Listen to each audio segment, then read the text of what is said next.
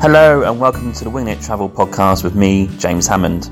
Personally, I have been to 50 countries. I've met so many people on my travels that I want to bring on this podcast and get their story on record. I have plenty of tips and stories to share with you as well. Are you a backpacker, or a traveller, or gap year student, or simply someone who loves to travel? Then this is the podcast for you. Throughout the weeks and months, you'll get many guests and solo episodes where I try to cover all range of subjects within travel.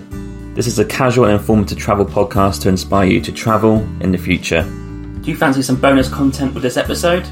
Then fear not. If you sign up to my Patreon today, by going on to www.patreon.com/Winging It Travel Podcast, then you'll find these extra features every week for Monday and Friday's episode. One bonus episode every month, some ad-free content, some early access to episodes, the exclusive added Travel Must Have feature on every episode, Patreon shout out, some ad hoc bonus episodes. You'll get a copy of my digital travel planner, which is available on Etsy, and you'll get my monthly Winging It Travel podcast magazine. If this takes your fancy, you can sign up for £4, $7.50 Canadian, $6 US a month, and I really thank you for supporting the podcast. Hope you enjoy the podcast. Thanks for listening and supporting this, and I'll see you soon. Cheers, James. Let's get into the episode. Hello and welcome to the Winging It Travel podcast, and this week I'm joined by a travel podcaster, travel tour guide and interpreter and wanderlust seeker, Elisabeth Toufexis. Elisabeth has travelled to over 100 countries and speaks 6 languages and hosts the travel podcast, The Most Memorable Journeys. In this podcast, she shares travel stories, past experiences and anecdotes from her trips and adventures. She also interviews guests for her podcast too, and we're going to talk about all that and where she is now. Elisabeth is currently living in Cyprus and originally from Switzerland. And Elisabeth, welcome to the show. How are you doing? Thank you so much. Thank you for having me. I'm very well. A little hot today, but I'm well. Yep, I concur with that because it's hot here as well for once. It's been an awful 6 months here. No sun, constant rain. But finally, we've got some sun. We have like 340 days of sun a year. Wow. Well, which is, you see, that means that at least the sun shines once. It doesn't mean that it may rain for an hour. Sun comes out on 340 days. That is incredible. No wonder so many Brits try and move there. Like British people love going there. We have big British, also we have expats, people working here, and then we have also retired people, especially in the area of Paphos. Yes, retired people. That's a big one as well. And obviously the military, which we discussed before recording, they're based there as well. Whereabouts in Cyprus are you living? I am living in Nikos. You confused me. I would never want to live in Nicosia. Nicosia is the capital of the island, and you see the reason why I wouldn't want to live in Nicosia. Nothing wrong with Nicosia, but because Cyprus is an island, and I think living on an island has a lot of disadvantages because if you want to leave, you have to either take a boat or a plane. So living on an island but not living on the sea is a big drawback. That's why I am living in Limassol, which is on the south coast, and my house is like 5 minutes from the sea. That's a dream. Yeah, it's the same question here actually. Vancouver's on the sea, right? So water's just over there. Yeah. But you know, you got to ask yourself a question.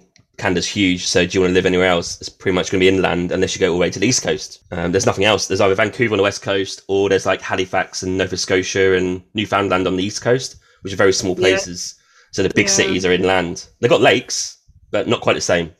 Beautiful lakes, though. I love Canada. I've traveled in Canada a lot.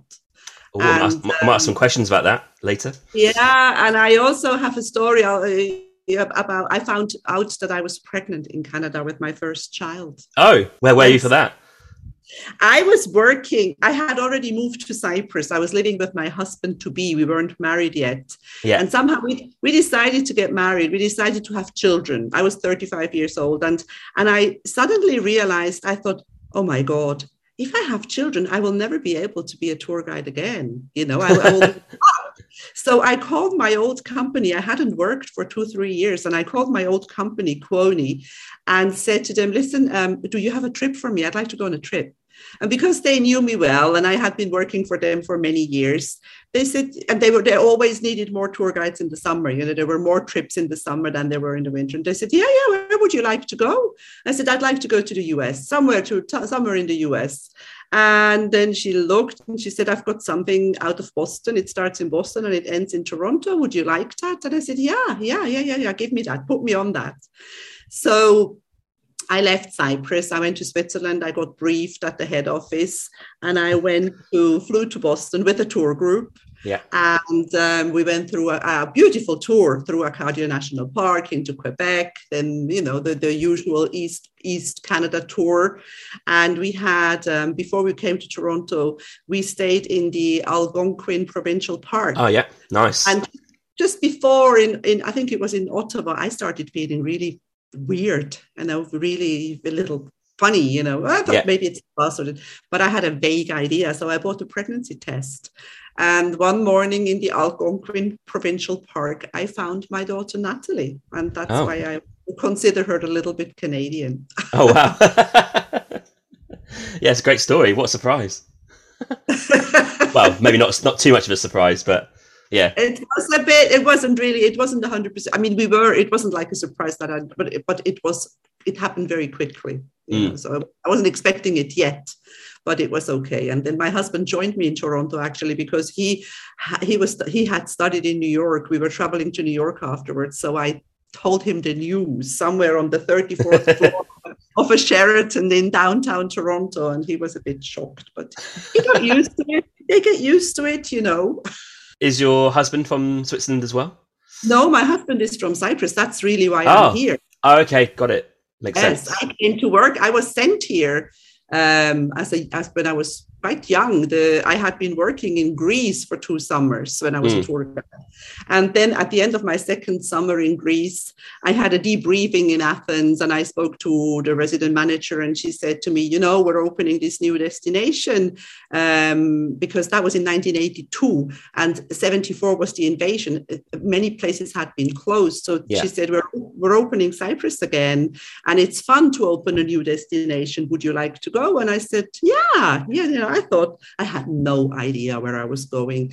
I thought Cyprus was a Greek island, and I didn't know that they were driving on the wrong side of the road. Oh, hang on. Oh, God, that might be different for me. So what side are they driving on? It's a British colony. And, okay, got it.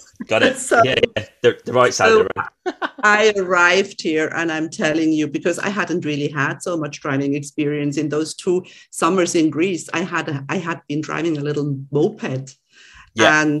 And so I had to drive so far here. I lived in Limassol, and I had to look after hotels in Ayia Napa and Brotaras, which was like, in those years, there were no highways. Now it's an hour. It's a bit more than an hour. Yeah. But I'm talking about 40 years ago. And it took me 2 hours. And I had this tiny little car without air conditioning. And I don't know how I did it. But we did, the things that we look back at sometimes. Yeah.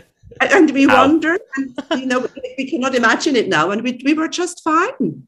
I think you just get on with it, don't you? You just, it is what it is. Like, it's no different at the time. Absolutely.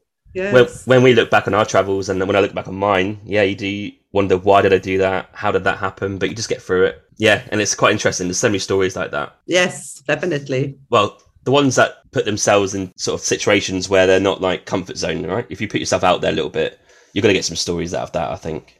Well, you see, that's where all the fun happens, isn't it? Exactly. Fun happens outside the comfort zone.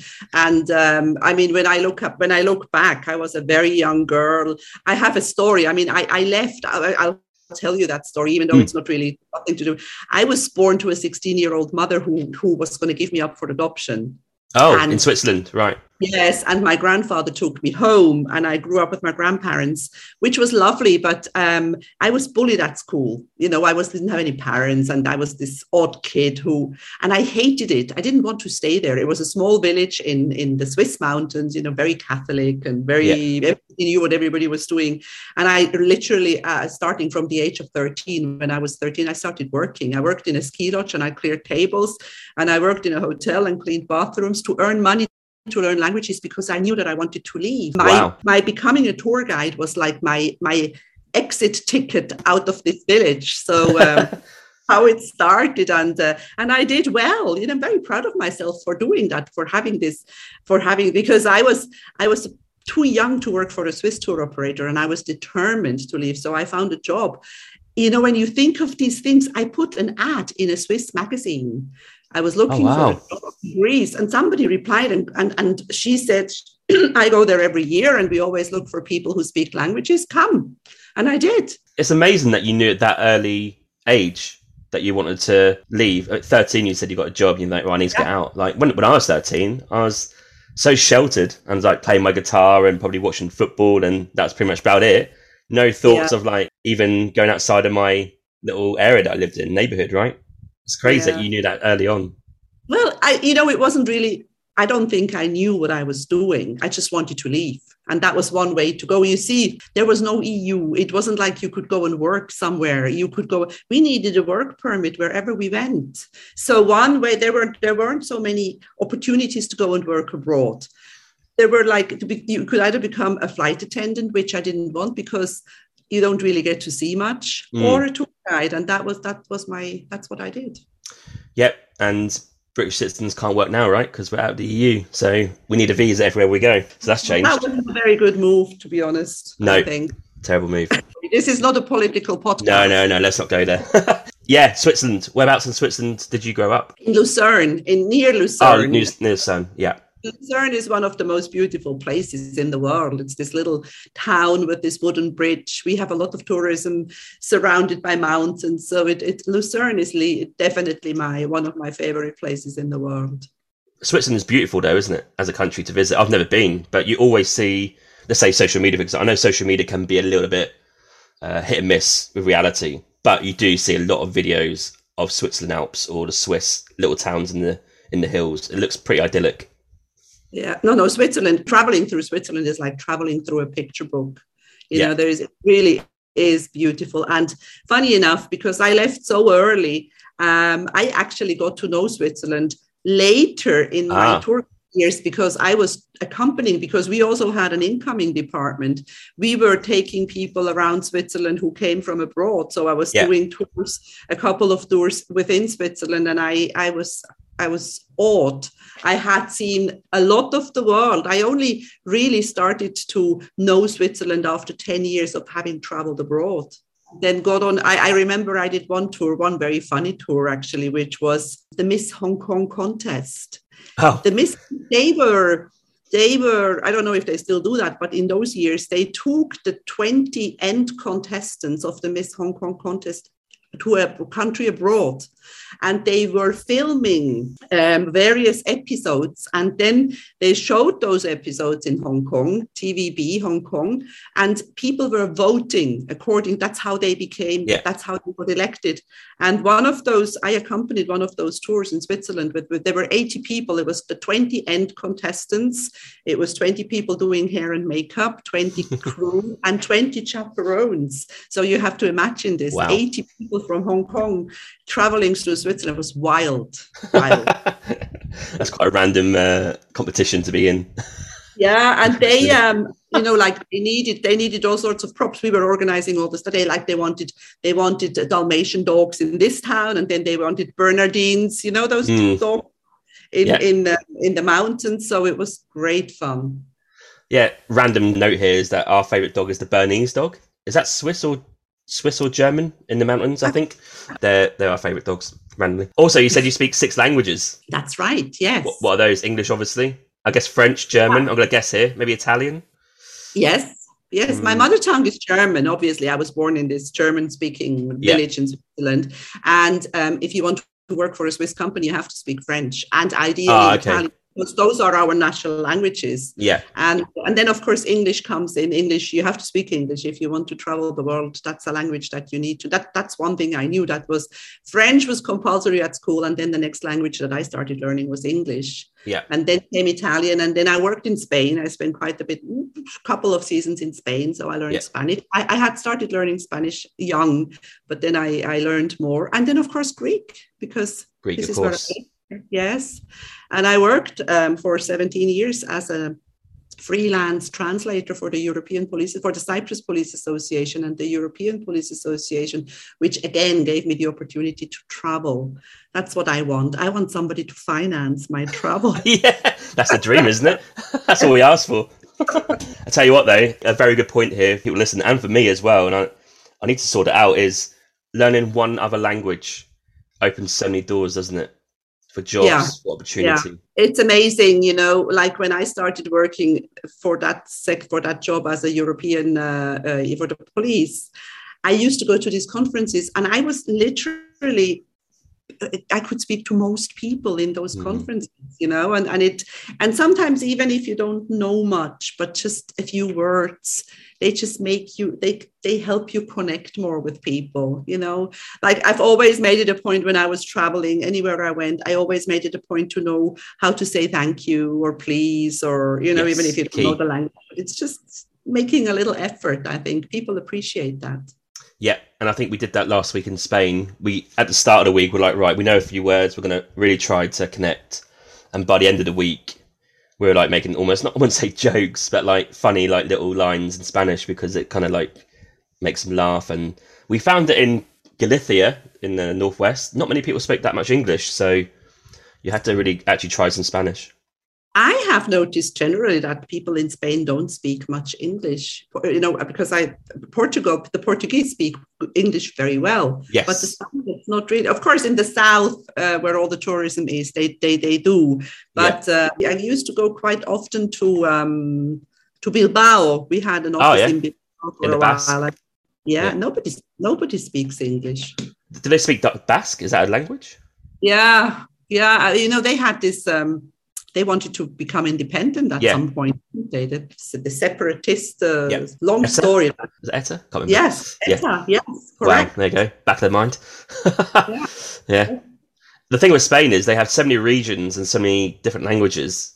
I mean, Spanish is obviously, it's going to get you by, but yeah, when you go to like Barcelona and they're speaking Catalan, or they're going to speak Basque in Bilbao, it's quite a challenge sometimes, but they'll speak Spanish to you. It's no problem. Yeah. In Cyprus, how long? Crazy. So I have a stamp in my passport, which is from 1982. I came here the first time 40 years ago. And at the beginning, I used to just come for the summer season. I used to spend the summer here and then go to the tropics and come back. But I have been here since 1994, married. And we have 2 grown-up children. Our son has just finished studying in Switzerland, and our daughter is working in Switzerland. So a very, very long time. Cyprus is my home. I mean, I go to Switzerland. We have a place in Switzerland. We go a lot, but Cyprus is really my home now. How come your children moved there? Did they feel like they want to go and see where you're from? What was the thinking there? We always traveled back and forth. We always used to go 2-3 times a year, but they went to study. Our daughter studied at the Lausanne Hotel School, at the École Hôtelière de Lausanne, which is a very good hotel school. And our son studied psychology in Zurich, because the universities here are not, they're getting better and better, but somehow it was just made sense for them to go and study in Switzerland. Is your son going to be a psychologist? Well, we don't know that. He was going to, now that he finished his batch, because a bachelor is not good enough to be a psychologist. You have to have a master's. So at the moment, he's not 100% sure if he wants to continue and do his master's in psychology or in something else. But, they know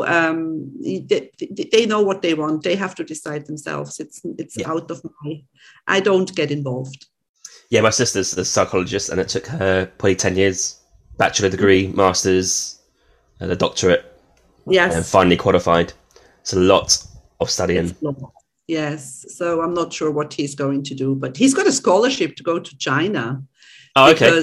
His minor was Chinese, and he applied for a scholarship in a Chinese university. But again, that's not sure now because of COVID. You never really know if you can go somewhere or not. Yeah, they're struggling, I think, still. Or they're still got lockdowns, I think, over there with COVID. Crazy. Yeah. Quarantine when you arrive. Yeah. Like, it feels like Europe, for example, and here as well, you just get on with it. Like, people just, it's not even a thing anymore. Well, it is, but like, doesn't shut anything down. Well, let's hope it stays like that, because I keep hearing around in Greece, they seem to have a lot more cases again. And in cases are going up. I really hope not. We've all had enough, haven't we? I think so, yeah. Even though I caught it this week, unfortunately. Was that the first time? Yeah, I've avoided it for 2 years. Yeah. 2.5 years. Yeah. Go back to UK, come back, and I got it. Well done. Yeah. Oh, God. Yeah, that's stuff about COVID, because that's ruined a lot of things. Cyprus, I've got a few questions about Cyprus.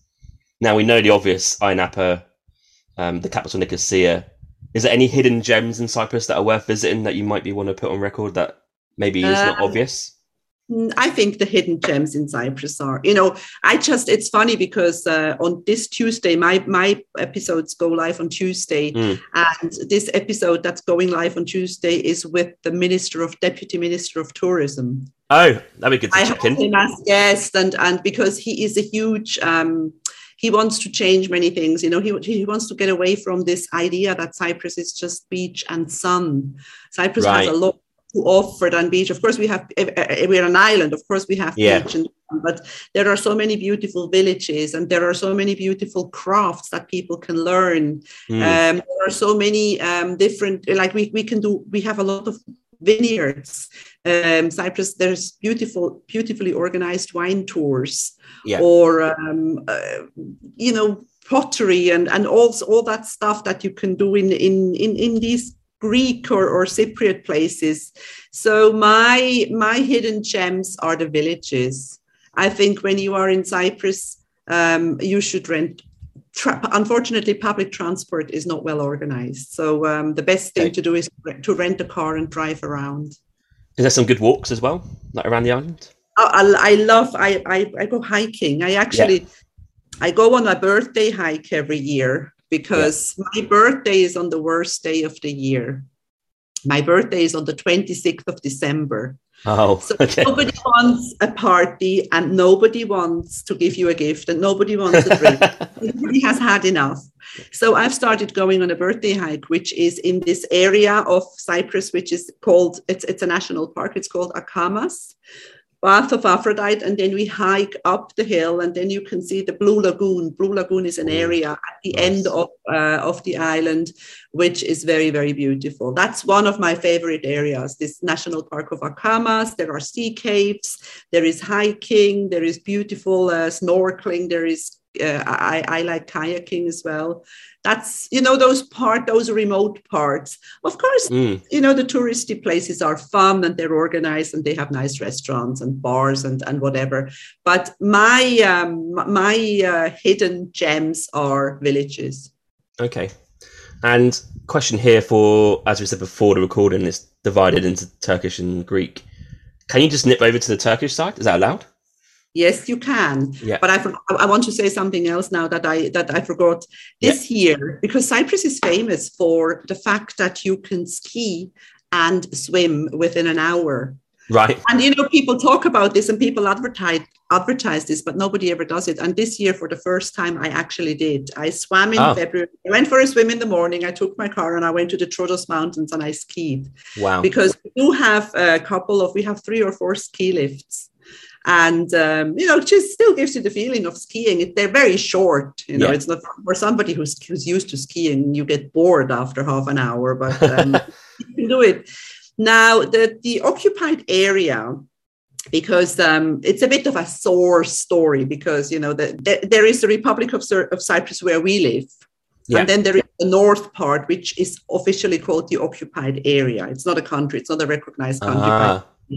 Okay. But you can cross over, and you can visit those places, and they are very, very beautiful. I mean, Famagusta was the jewel of Cyprus before 1974. That's where all the tourism happened. Right. And Kyrenia, also on the north coast, is a beautiful little Venetian port, and this kind of a little bit like on a Greek island. It always reminds me of Chania in Crete, those beautiful little villages. Very, very nice.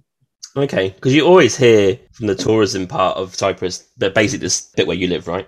We all know that area, but the northern part, no one really seems to know much about it or even talk about it. But I was keen to hear if you can just go over there and maybe check that bit out as well. Yeah. You can. Of course, during COVID, everything was more complicated because everybody had different rules. But yes, you can go over and you can visit. And, I understand there is this ethical thing that, they've lost everything. And I don't think tourists bother with that much. The Yeah. tourist wants to visit the place, and it's important for, as a tourist, it's important that the history, but you also want to see, so it's totally fine. And I mean, my favorite part on the occupied side is the panhandle. I don't know if you know the shape of Cyprus, but it has this, and that's, I mean, the beaches, there are some beaches there, they are out of this world. And there's nobody there. Wow. Okay. That is going to be written down, I think, for me. Yeah, because I'd love to go to Cyprus and check that bit out. Yeah. The Cyprus, in terms of its shape, randomly, that's on the flag, right? So it is, yes. Is that one of the very few countries, or if maybe the only one? I don't know if there is another one. I don't think so. I think it's the only country that actually has the shape of it's of the island on the flag. And then there is 2 olive branches. Yes. Yeah. And I think if you're a bit of a flag geek like me, I think you probably would know that the shape of Cyprus. Yes, and then the Swiss flag is the only flag that is quadrant. It's not the shape flag. How do you say in English? All sides have the same length. Square. Yes. Yeah. Okay. So Cyprus. Yep. That's brilliant, because I think I've not discussed Cyprus on this podcast. Is there anything else? Like obviously Ayia Napa, Nicosia, the capital, worth seeing? Yeah. I live in Limassol. Then there is another beautiful town which is west of Limassol, which is called Paphos. Lots of ancient excavation, the mosaic of Paphos, the Saint Paul's pillar, the tombs of the kings. Lots of things to see. Okay, brilliant, awesome. And next, I want to go to your job as a travel guide, because that got you out of Switzerland and got you to travel. So who was that with? Who did you work with, and where did you initially go in those early years? The first season, as I mentioned before, I was too young. No Swiss company would employ me. So I went to work in Rhodos in Greece, and I worked for this Greek agency. And I don't know, that was slavery. They paid us 300 euros a month or something. Right. But I wanted to go, Nobody forced me to go there, but when I look back at the time, that was an amazing experience. And I think it was because we were working so much. I remember falling asleep in the disco in the evening because I was so tired. And, we had this first flight to Athens. We had to be at the airport at 5:30 in the morning. And then we had to visit clients all day, and then in the evening we had to accompany Rhodos by night or the village party or something, and then we would drop off the people at midnight, the people who were our guests, our tourists, and then of course we wouldn't go to sleep, we would go to the disco. I was 20 at the time, and then I would fall asleep. Fall asleep in the disco, and then the waiter usually said to me, "Why don't you go home?" How come you're too young at that point to work for a Switzerland tour operator? Because you're 20, right? Because they had a minimum age. The minimum age was 21. Oh, okay. Yeah. Sounds a bit American with the drinking. Yeah, well, that's another thing. Things have changed. I also had this desire at some point in my life to become a flight attendant. And I applied for Swiss Air. At the time it was Swiss Air. And they weren't interested. And then I also applied for Lufthansa, and I actually went to Frankfurt for an interview, and they told me that I was overqualified. And I think today in this situation, I'm sure they would be happy to have me, because they have this big problem with not having enough staff. Maybe I should try again. Yeah, but why not? Nice career change. Yeah. Into later life, why not? Because this age thing, like minimum age 21, and then depending on the airline, there is a maximum age. But I think they've given that up because they can't find staff. Yeah, it's really strange, isn't it? Before COVID, huge competition to get these jobs. Like, real hard to even get an interview and then go through the training process, I guess. Like, I've had some flight attendants come on the podcast, actually, and they talk about the training and how hard it is. But now is time, right? Because they just need it. Like, there's no one working now. It's a weird time in general. Like, no one... It's almost like people have something switched in their mind. Oh, yeah, I was doing that job. I didn't like it, or wasn't paid that well. Why should I go back? And it's happening across many industries, isn't it? Yes. And it affects especially the hospitality industry. It affects airlines, and it affects hotels, because it's odd hours, and the whole travel industry, the whole hospitality industry is changing. I also believe that it has good sides. We were traveling a little bit too much, I think. I think people are maybe becoming a little bit more conscientious travelers, maybe staying a little longer, maybe, I don't know, because people just went for a day or for 2 days somewhere. With people not going back to work, I think they're starting to realise that with the conditions that they had, I think they're now in a bit of a position where you can maybe bargain a little bit more, but like, hey, look, the pay wasn't good enough. And hospitality sector, is suffering, because even today, I went to get my coffee this morning before we started, and they got a sign saying we're closing early today because staff shortages, right?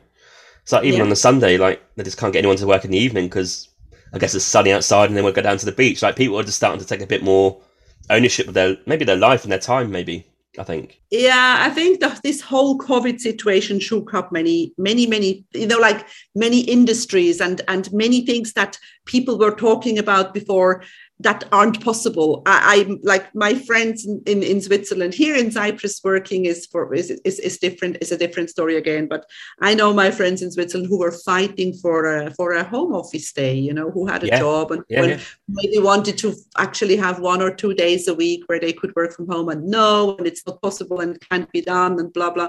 And then suddenly everybody worked from home and it was possible. Exactly. Yeah. That has changed the world. And it's also changed with travel, right? Because you can, in theory, now go and stay in Mexico City for a month and still work. If you get an Airbnb, you can have Wi-Fi, do your work, and still check out a new place for a month. Don't need a work visa, go on a tourist visa, done. Yeah, totally agree. And I think you're right with the travel beforehand, it was getting out of control.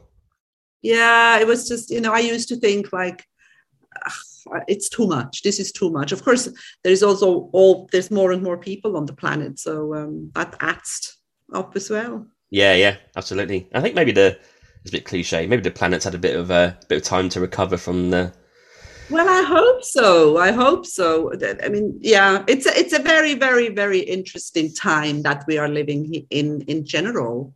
I mean, also this whole situation in Ukraine and in Russia, and not really knowing what's going to happen.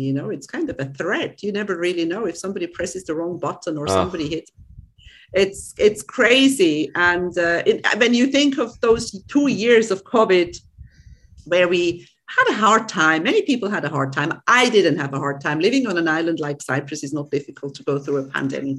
But there were people who lived in small apartments and they had to homeschool their kids and they had to work from home, and it was hell. And after those 2 years, the last thing that we need is a war. Yeah, I know. Yeah, it's awful. With your tour guide job, where did you go? Like, what was the summer seasons? Where did you travel and work? So the first season was in Rhodes, and then I was employed by a Swiss tour operator, which was called Air Tour Swiss. They don't exist anymore. And my first summer season there was in Skiathos in the north of Greece. Okay. Which is about an hour's flight from Athens. It was a very, very interesting summer because it was that kind of summer where everything happened to me. I was still very inexperienced, but they had a wasp plague. And everybody who arrived was allergic to wasps. And there was only one doctor on the island. And that doctor was like 70 years old. And, another thing that is important to mention here, James, we had no phones. We had no cell phone. Mm. When I was working in Skiathos, for example, I used to call home once a week. And I had to go to a kiosk. And I used to dial. There weren't many landlines from Skiathos to the world, and I used to spend an hour at least dialing my home number to get through to say hello on a Sunday afternoon. Some people listen to this and be like, what? That was a thing back in the day. I'm telling you, I started working with a telex. Most people don't even know anymore what a telex is. A telex machine which was like to transmit something in writing.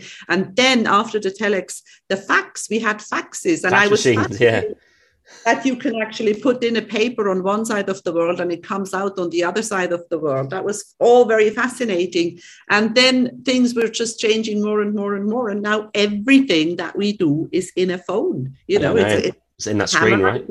Yes. So in those years, after Skiathos, I came to Cyprus. That was my first summer in Cyprus in 1982. Mm-hmm. Then I did a winter season in Lanzarote on the Canary Islands. Yeah. Then I came back to Cyprus. Then I went to Tunisia. Another very, very interesting winter, because it was during the time when they had it was called a bread price revolution. The Tunisian government increased the price of bread, or doubled the price of bread at the beginning of the year. People were revolting. People were in the street. People got killed in Tunis. They had demonstrations. And it was the first time in my life that I had curfew. We had to be home at 6 o'clock. Oh, wow. Okay. State of emergency.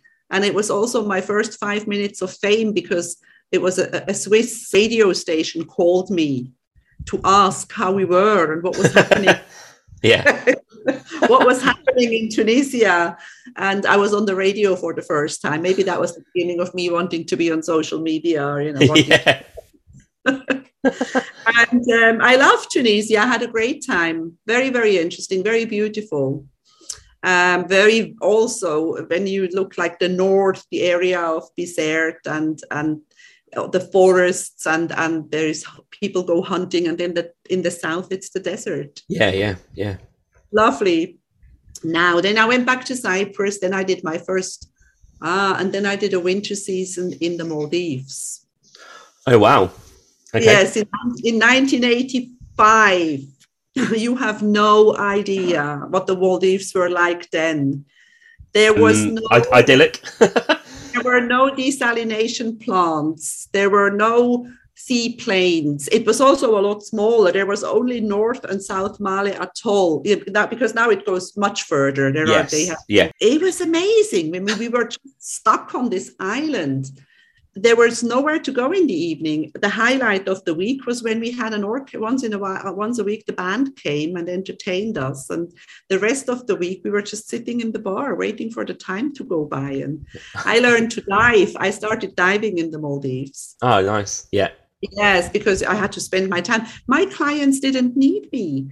They were they were either on honeymoon or they were diving. So I was just there. I had a friend come on the podcast. He lived in Maldives for 3 years, I think, as he's a golf professional, but golf tutor And he said that this island would have this amazing golf resort, and he'd be paid to be there. But like most of the guests kind of know how to play golf.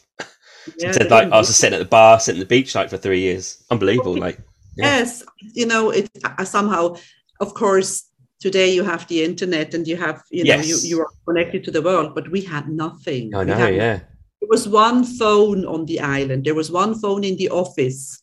And when I got a call from my agent, our agent was in Mali, and there was no telex on the island. So when I got a telex from my office in Switzerland, the agent would call me and I would be out snorkeling somewhere or sitting on the beach. So one of the boys from the office would come and call me. I would walk into the office dripping wet, get my call, and then this agent would read me that telex that had come from Switzerland. And I didn't understand the word because he had such a strong accent when he was speaking.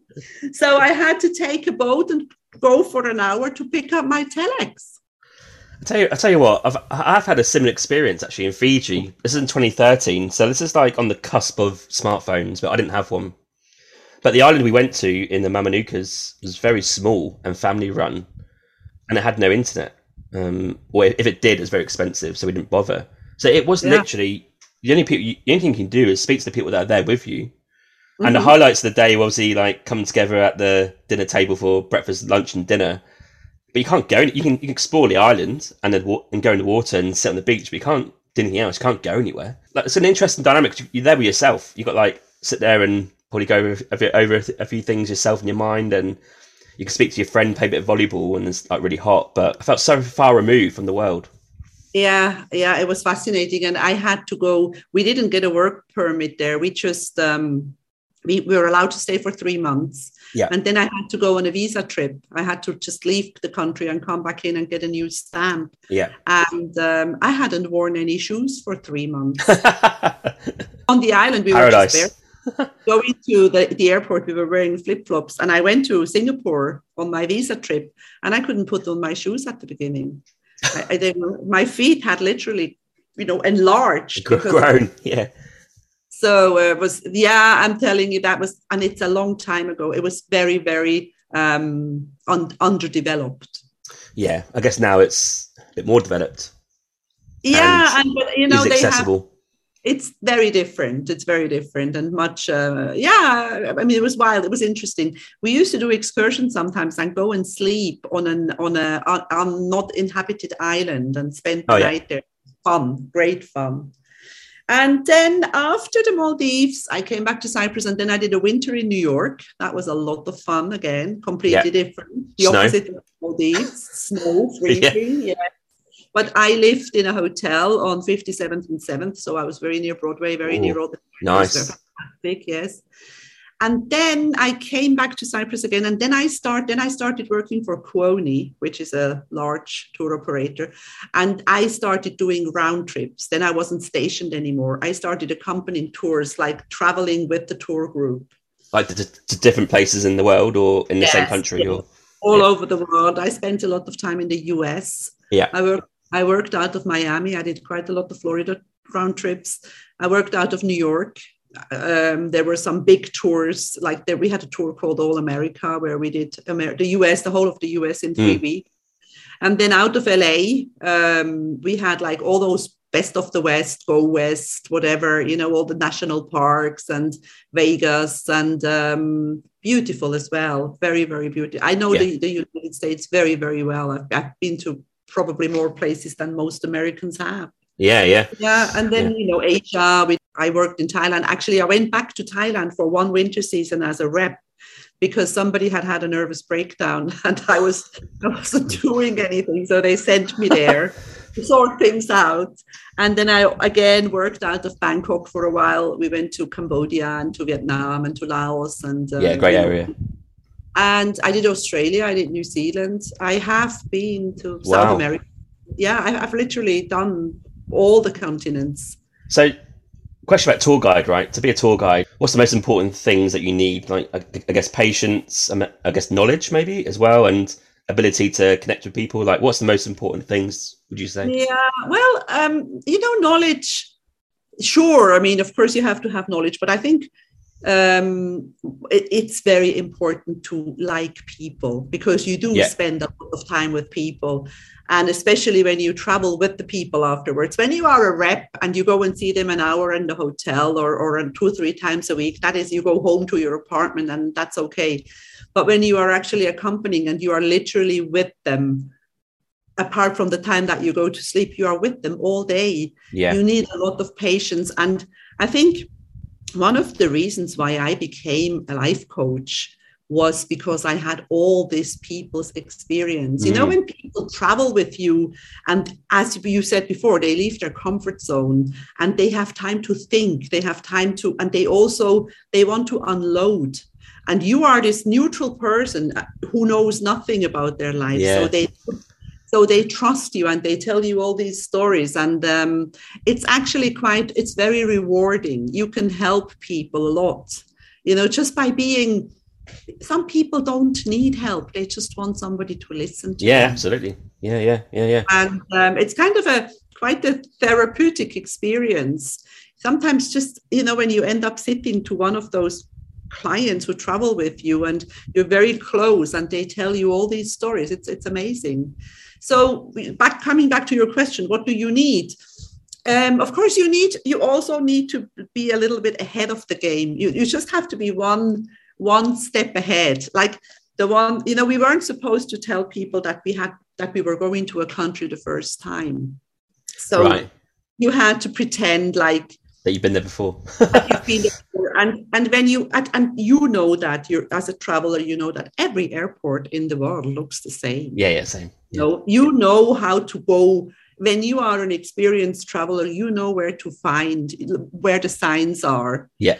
And I remember sometimes when I had a difficult tour group, because there were times, when something goes wrong at the beginning and you lose them a little bit. Yeah. You have to, and I remember telling maybe a hotel manager who was waiting when we were arriving, who was waiting there, I was like whispering in his ear, please pretend that you know me,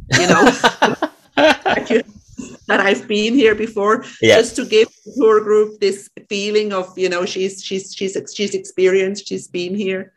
So, and you need to be able to keep cool, you because things happen when you are going around with 30 people, 40 people, anything can happen. People lose things, people get hurt, some people get sick. And that's when it's becoming really difficult, when you are changing place every 2-3 days, and then somebody has to go to a hospital, and then you have to leave them behind, or you have to find, of course, they usually have travel insurance, and you have other people organizing these things for you. But still, that's when things become more complicated. But you also, in a weird way, want those things to happen, right? So once, at least, so you know what to do, right? I guess once that happens once, you sort of like, okay, so I think back to that time we done this, and that was the right thing or the wrong thing. We'll do it this way. Yeah. I always used to think, that's when you can show how good you really are, when things go wrong. When everything is routine and but when you have an unexpected situation, and that's when you can show what you're made of, that you are calm and you relax and you take good decisions.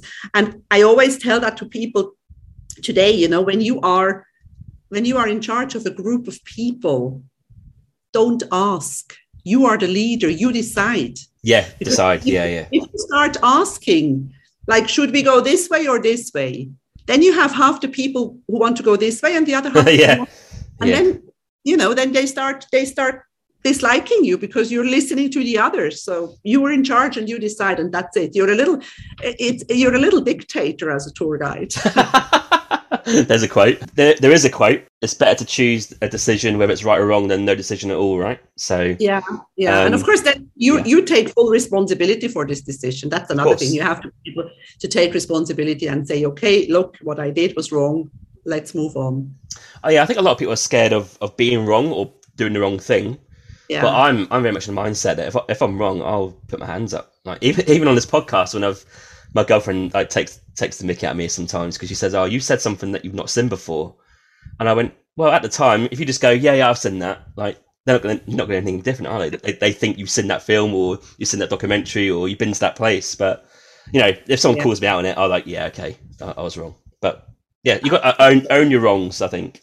Absolutely. And if there is anybody listening to this podcast who has never done anything before, anything wrong before in their lives, I would like to them. Yeah, I've done plenty of things that are wrong, but let's not go into that. What about as a tour guide, for many people maybe listening who want to be one, where would you start to maybe find these type of jobs? I know it's probably specific for each country, but there's obviously a lot of tour companies these days, right, who do specific types of tours. I guess you've got to browse those companies and see what's available, right? Less and less, of course, because, I always say that the tourist has grown up. People organize their own trips. Yeah. Our advantage as Swiss was people not knowing English. That's why we had so many people traveling. Got it. But there are still organized tours. And I think especially older people who don't want to do all these things themselves. Yeah. And I've got a friend in Switzerland who owns a travel agency, and she says that people who work all day on their laptop, and that's what everybody does in today's world, they don't want to sit in the evening and look at their laptop again and organize trips. And that's why they come to the travel agency and want to have it all done. The best thing to do is just go online, and put in the browser organized tours, and then apply, ask. And of course, the thing, experience, that's, it's kind of a vicious cycle because people always want people with experience and nobody gives you the opportunity to have experience.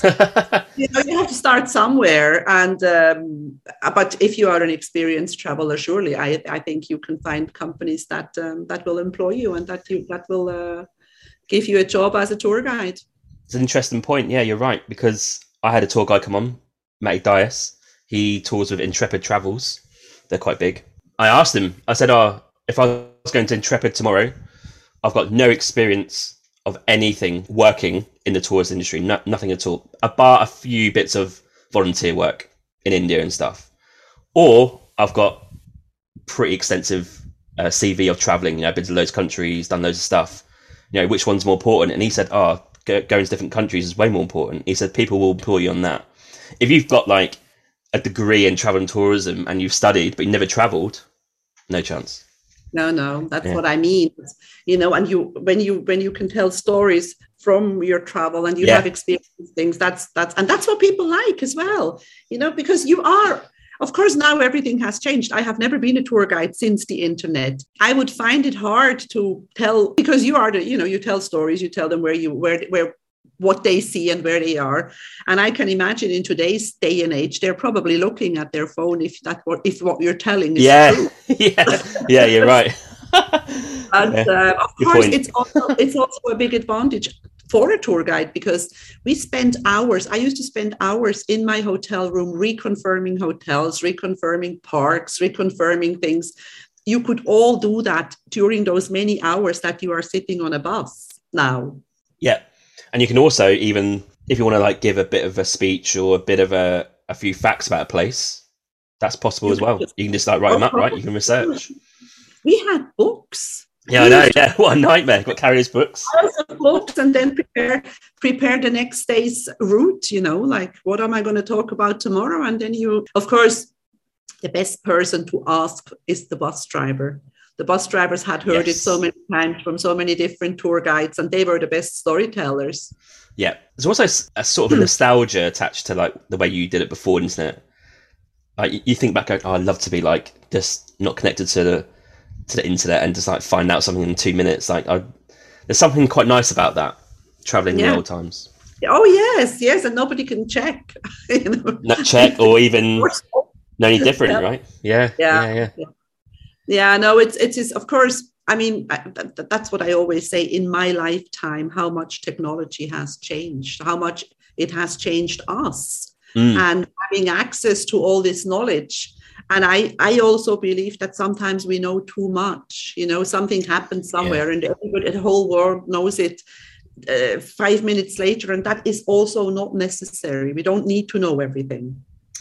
Yeah, I guess an example of that would be like this week when the US court overturned the abortion stuff, right? Imagine you're on a tour in the old days, no internet, and you've got Americans on your tour. They won't know until they get back to US like 10 days later, and it won't ruin their trip. But today, instantly, that could ruin their mood. It can make a big difference to your tour. Yes, absolutely. I mean, and this is the thing in life. Everything has two sides. Everything you look at has advantages and disadvantages. And I think it is always our choice. I mean, that's a general, as a motivational speaker today and as a life coach, I have learned that it's up to you how you want to react to any situation, because you can never choose what happens to you. Things happen to all of us. Yeah, exactly. Yeah.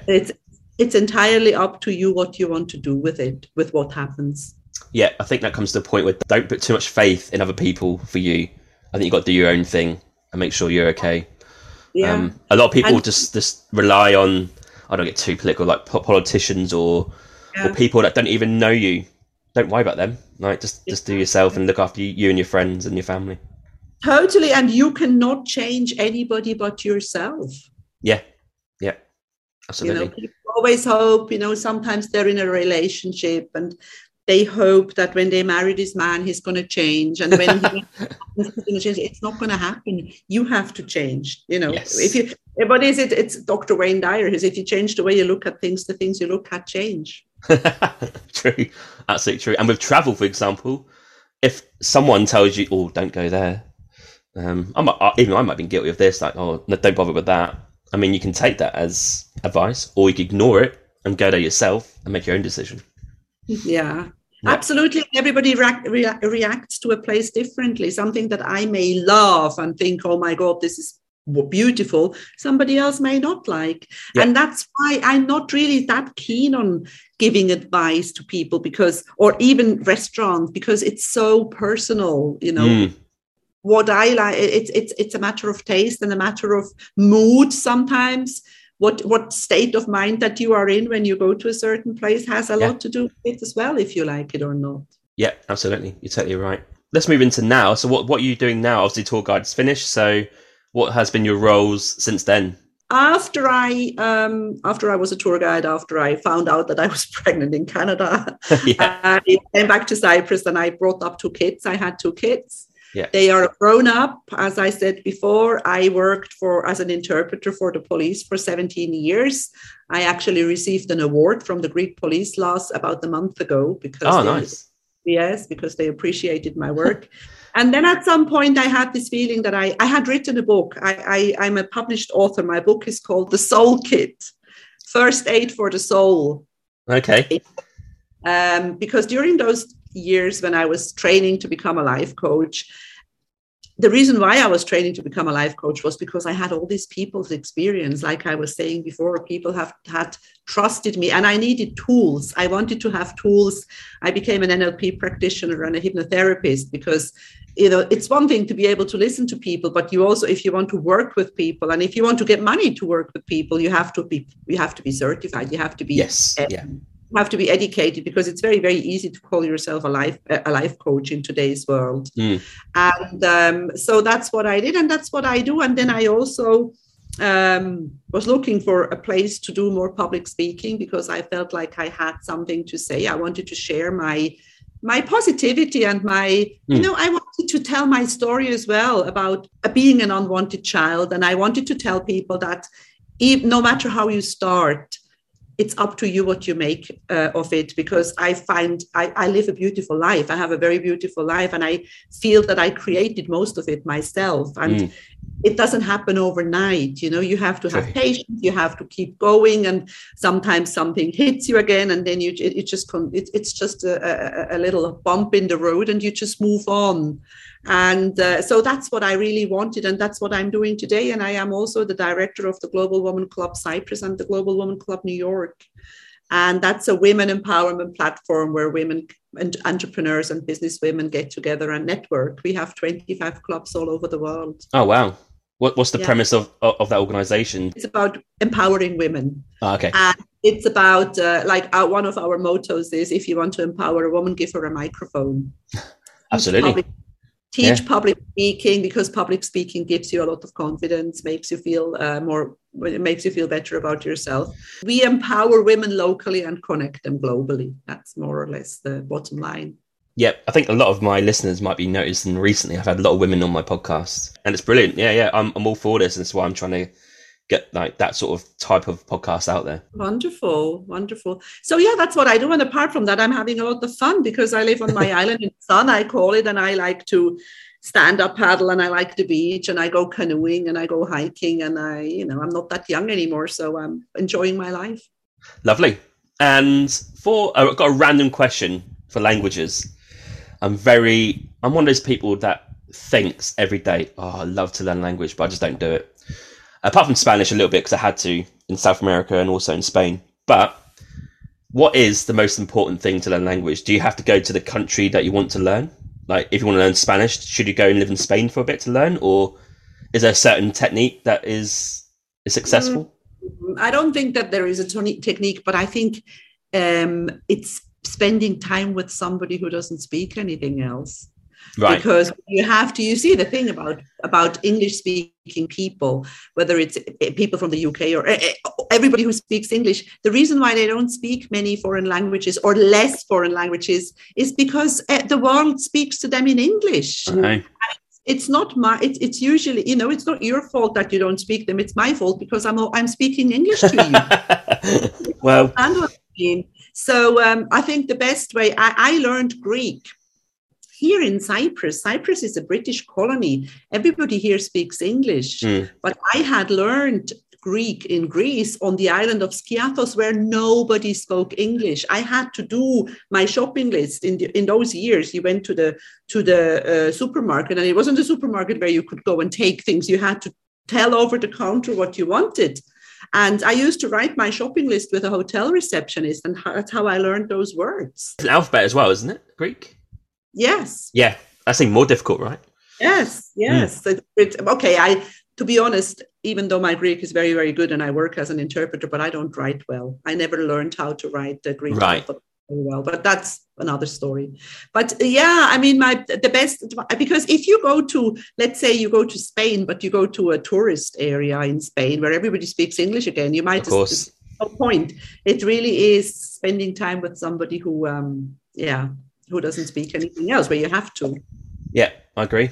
And that's when last week in Spain, when we're like in the restaurants and they, even the servers or the owners don't speak English. So we had to like come up with a few sentences, and it's quite good fun actually. Maybe some people won't enjoy that, but I thoroughly enjoy just putting myself out of the comfort zone and trying to get what I'm trying to say across. It's quite addictive, isn't it? Because when you come up with a sentence and you say it and they understand, it's like, oh, they understand what I'm saying. Yes. You start feeling good about it and you want to do more. I think that, if you want to understand each other in this world, you can always find a way. Yes, absolutely. Yeah. Okay.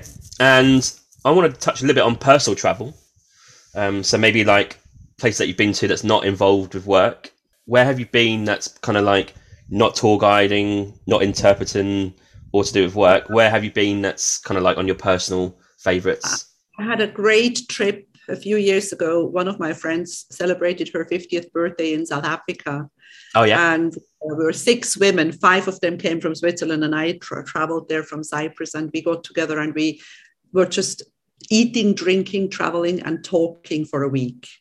And we were so noisy sometimes. They're in 2 or 3 restaurants. They told us to keep it down because we were just fun. I did a tour. I had been to, but I have a COVID story. Oh, yeah. My daughter was traveling in South America at the beginning of 2020. She was doing a workaway, this workaway when you go and you travel. And she was in Brazil, and then she went to Uruguay, and we were meeting in Buenos Aires in March. I flew to Buenos Aires on the 11th of March, which was actually the day that the World Health Organization declared this pandemic. But I was so stubborn, and I had been so much looking forward to this trip, and I wanted to see my daughter, and I wanted to go to South America, and I did. And I left Cyprus on the 15th. I arrived on the 16th of March, and on the 17th we went on a walking tour in La Boca, and we're told that whoever hasn't been at least for 2 weeks in the country is not allowed to participate in this walking tour, whoever comes from Europe, and that the country will close down on the 19th of March. So I had to get out. Wow. I spent, I don't know how many hours with the help of friends and whatever. I managed to get a flight out via Sao Paulo to Switzerland, but only to Switzerland, because during my trip on my way back to Switzerland, I found out that I also couldn't enter Cyprus anymore. Cyprus had imposed a 2 weeks quarantine for everybody who arrived. Right. So I stayed in Switzerland for a few days, and then I thought, who knows how long this is going to take? I thought I just have to go. So I traveled to Cyprus. And I arrived at the airport, and everybody had been telling me they're going to send you to the mountains and it's cold, send you to some horrible hotel. And anyway, I ended up going to this beautiful Aldiana resort, which is a German club, directly on the beach. I had a room with a view and spent 2 beautiful weeks, probably 2 of the best weeks of my life, because nobody bothered me for 2 weeks.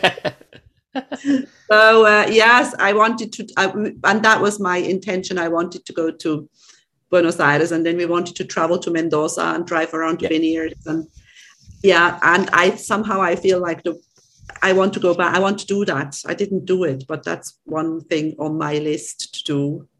Another thing that I want to do that I haven't done is Costa Rica. That's something. That's very high on the list. That is, I've not been. Of course, now at this point we do travel back and forth to Switzerland quite a lot. Yeah, I went a very, very beautiful trip that I did last October. I went to Jordan. I had never been to Jordan before. Yeah, Jordan's on a lot of people's radars this year. I think a lot of people are going there. It's a 40 minutes flight from here. I know, you're just over the water, right? Really near. And a couple of friends of mine, we started in Petra. We did Petra first. And then we drove to Wadi Rum. We stayed in the desert for the night in one of those huts, you know, those little... Looks amazing. Yeah. And then we spent a night on the Dead Sea. Yeah. And it was absolute. I fell in love with Jordan. Absolutely beautiful. Is that a cheap flight? Is that a cheap flight across? Cheap, yeah. Yeah, 80 euros. Oh. Wow. Very, very beautiful people. Of course, I love the food because this area where I am, it's all the same. You know, it's Lebanon, Syria, Jordan, it's Turkey. If there was no politics and no religion, it would all be the same. Yeah, absolutely. That gets in the way, isn't it? Yeah, Jordan looks incredible, and I think it's massively on our hit list. And I think a lot of people have gone there this year. And I'm hoping we're not too late, but yeah, it looks great. Oh no, you're not too late. Anything in the pipeline come up sort of next 6 months? No, I'll go into Switzerland in a month just to go and visit friends. I just found out yesterday that we are opening a Global Woman Club in Dubai. I did all my coaching training in Dubai, and I haven't been since 2015. So I'm looking forward to going back to Dubai because that gets bigger and bigger every time you go there. Never been. And I want to go. We have a club. I've become very friendly with the women of the Global Woman Club Manila. I want to go to the Philippines. That's another place that I want to visit. Yeah, never been. That's the only place I've not been to in Southeast Asia. So I need to sort that out big time. You know, I'm dreaming, like we're all dreaming. I'm dreaming of finding a good podcast sponsor so I could more or less live off that and go and visit people and interview them abroad. But who knows? Maybe somebody is listening to both of us today and, will invest in us. Well, it's funny you should say that because my podcast is going to go a different direction when we do a spot of traveling. So there will always be guests on my podcast, but my idea is I want to take this podcast on the road and interview local people and find out, what is the real thing to see here. I think that's got a bit of traction to it. I think people, in theory, I would think sponsors would love that. Every week, it's like, where are you, James? Oh, well, I'm here and I've got this guest today and we're talking about this place. I think there's a bit of a need for that, I think. That sounds wonderful. I'll tell you a great example. Last week, even when I was podcasting day to day for my Camino walk in Spain, in Galicia, like so many people tuned in, like way more than tunes in normally to my podcast every week, right? So I had like a 300% increase in plays because I think people are interested, like, where are you? It's 10 minutes podcast episode, not too long, but they get to know what I'm doing, what the story is and what's next. And I think there's a bit of traction there. Amazing. Yeah.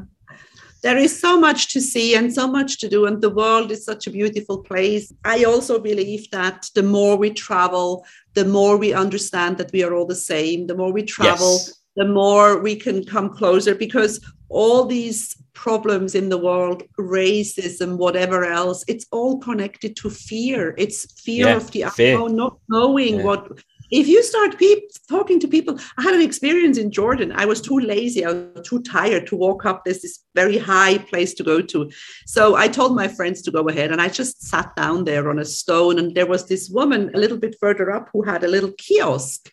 And we started, she said, come on, lady, let's come and have a tea. And I thought, she's going to want to sell me things. And then I thought, no, I'm going to go and I'm going to, and we sat together and we had this tea and she showed me her recipes and we looked at each other's children. And then she showed me her Airbnb that she has in Petra. And you just understand that you are two women, two mothers who have children they worry about and who cook. And, we are the same. Yeah, exactly. Yeah. That's the whole point. Yeah. My friends are interesting because on the Spain trip, they asked me about, the whole like EU and the Brexit thing. And I said to them that it's hard to get across that my thinking is we're all the same. Like, countries are just borders that we don't really need. It sounds a bit dreamy, really, but I just think we're all roughly the same. There's going to be some idiots, I know, but I don't see myself as like staunch, like nationalist. Like, no, like, you here are the same as me, right? You in Cyprus, you're Swiss, I'm British, but like, does it mean anything? Nah. No, really. And I mean, look, we've been talking now for, I don't know, an hour and a half, and it doesn't matter where you come from. You know what really matters to me? What matters to me is whether somebody is nice or not. Yes, exactly. Yeah. I don't care where somebody comes from, as long as they are nice to me, polite to me, and they respect me. I really don't mind what color they are. And this is the beauty about little children. No child is born a racist. Exactly. Yeah. Child that says, I'm not going to play with this kid because it's another color. Yeah. It's because they get conditioned later on, and what they hear at home, and that's where it starts. Exactly. Yeah. Even all the worst people in the world ever, dictators and stuff, they didn't start like that. No. Yeah, there you go. And yeah, if you're listening and you want to sponsor this podcast or Elisabeth's podcast, you're more than welcome to send a message. We had to place that here as well. Yes, yeah. And talk about podcasts, let's talk about your podcast, The Most Memorable Journeys. My podcast started because in 2019, I was still working for the police, and I was also doing other stuff, and I was traveling for my speaking and everything. And I actually left Cyprus 23 times. That's a lot of trips. Yeah. And then COVID came, and I felt like I was missing a limb. I was so, so difficult. Then I thought this is a good opportunity to start writing another book, writing about my traveling, about everything that I've done. And then I thought, I actually, there is no coincidence in life, but I came across a podcasting course given by Rob Moore. And I thought, this is what I want to do. I don't want to write. I want to speak. Yes. So that's how I started because I like to speak. So I like to speak. So that's how I started. And I am into episode 70 is going live tomorrow. I started at the beginning. I did mostly episodes on my own, talking about all the destinations where I had worked and round trips and countries and different. Then I started having guests. My best episode, the most download, is the episode where I interviewed my children, because we traveled a lot together. I traveled a lot with my kids when they were small. My husband doesn't like to travel much, so I went off with my kids alone. And then I had some really, really great guests. I had Kira Chaplin, Charlie Chaplin's granddaughter. I had Faria Alamuddin, who is George Clooney's mother-in-law, because she's a journalist from Lebanon. Yeah. Lots and lots of different podcast guests from all over the world, and more or less all walks of life, but mostly talking about their travel. And I want to have a double meaning, most memorable journeys, as in journeys in travel, but also journeys in life. Yes. And that's what it's about. It's talking, nothing political, nothing too deep. It's just nice conversations with people about what they've done and where they've been and how they have traveled in their life. Yeah, very similar to mine, actually. Yeah, I think that's the premise I go for. I want to hear what you've got to say about your story, whether that's travel or life. I'm very keen to hear people's different journeys. It's quite inspiring, I think. Yeah. And we all have a story. Everybody has a story. We do. Yeah. And for me, it's almost like an open book. Like, for anyone who wants to come on and talk about their story and travel, they're more than welcome. It's never a no. Yeah. And where can we find your podcast? I guess it's on all the popular. I follow you on Spotify. I'm on Spotify and Apple Podcast. Yeah. My social media is all in my name, Elisabeth with an S. Yeah. Probably my name will be in the show notes if anybody wants to. I have all links to the show notes. Yeah. Social media. Yeah. I do hypnotherapy. I do coaching. I do all sorts of stuff. I sell my books. And or come visit me in Cyprus if you are on the list. You are on the list. yes, and let me know, and I'll cook lunch for you in my garden. That is fantastic, and that's one thing with this podcast, right? You might find the same thing where you've now got connections all around the world, right? So in theory, if you had travelled somewhere, they would come meet you for dinner, right? That's quite cool. Yeah, absolutely. Okay, in the show notes, I'll put links to your podcast and your social media so people can find you and access you. And I'll also put links to your book as well so people can access that. Wonderful. I'm going to finish with some travel questions. So these are your favourite things. So these will be quite interesting. Hey, just a quick one before we carry on with the travel questions. I just want to say there are many ways to support this podcast. You can buy me a coffee and help support the podcast with $5. Or you can go to my merch store with the affiliate link with TeePublic, where there's plenty of merch available to buy, such as t-shirts, jumpers, hoodies, and also some children's clothing. Thirdly, which is free, you can also rate and review this podcast on Apple Podcasts, Spotify, Podchaser, or Good Pods. Also, you can find me on social media on Instagram, Twitter, Facebook, and TikTok. Simply just search for Winging It Travel Podcast, and you'll find me displaying all my social media content for travelling, podcast, and other stuff. Thank you. It's travel question time. Okay, out of all the countries you travel to, name 3 countries that you would tell people listening today that they should visit to. Okay, it's Thailand. Yeah. Switzerland.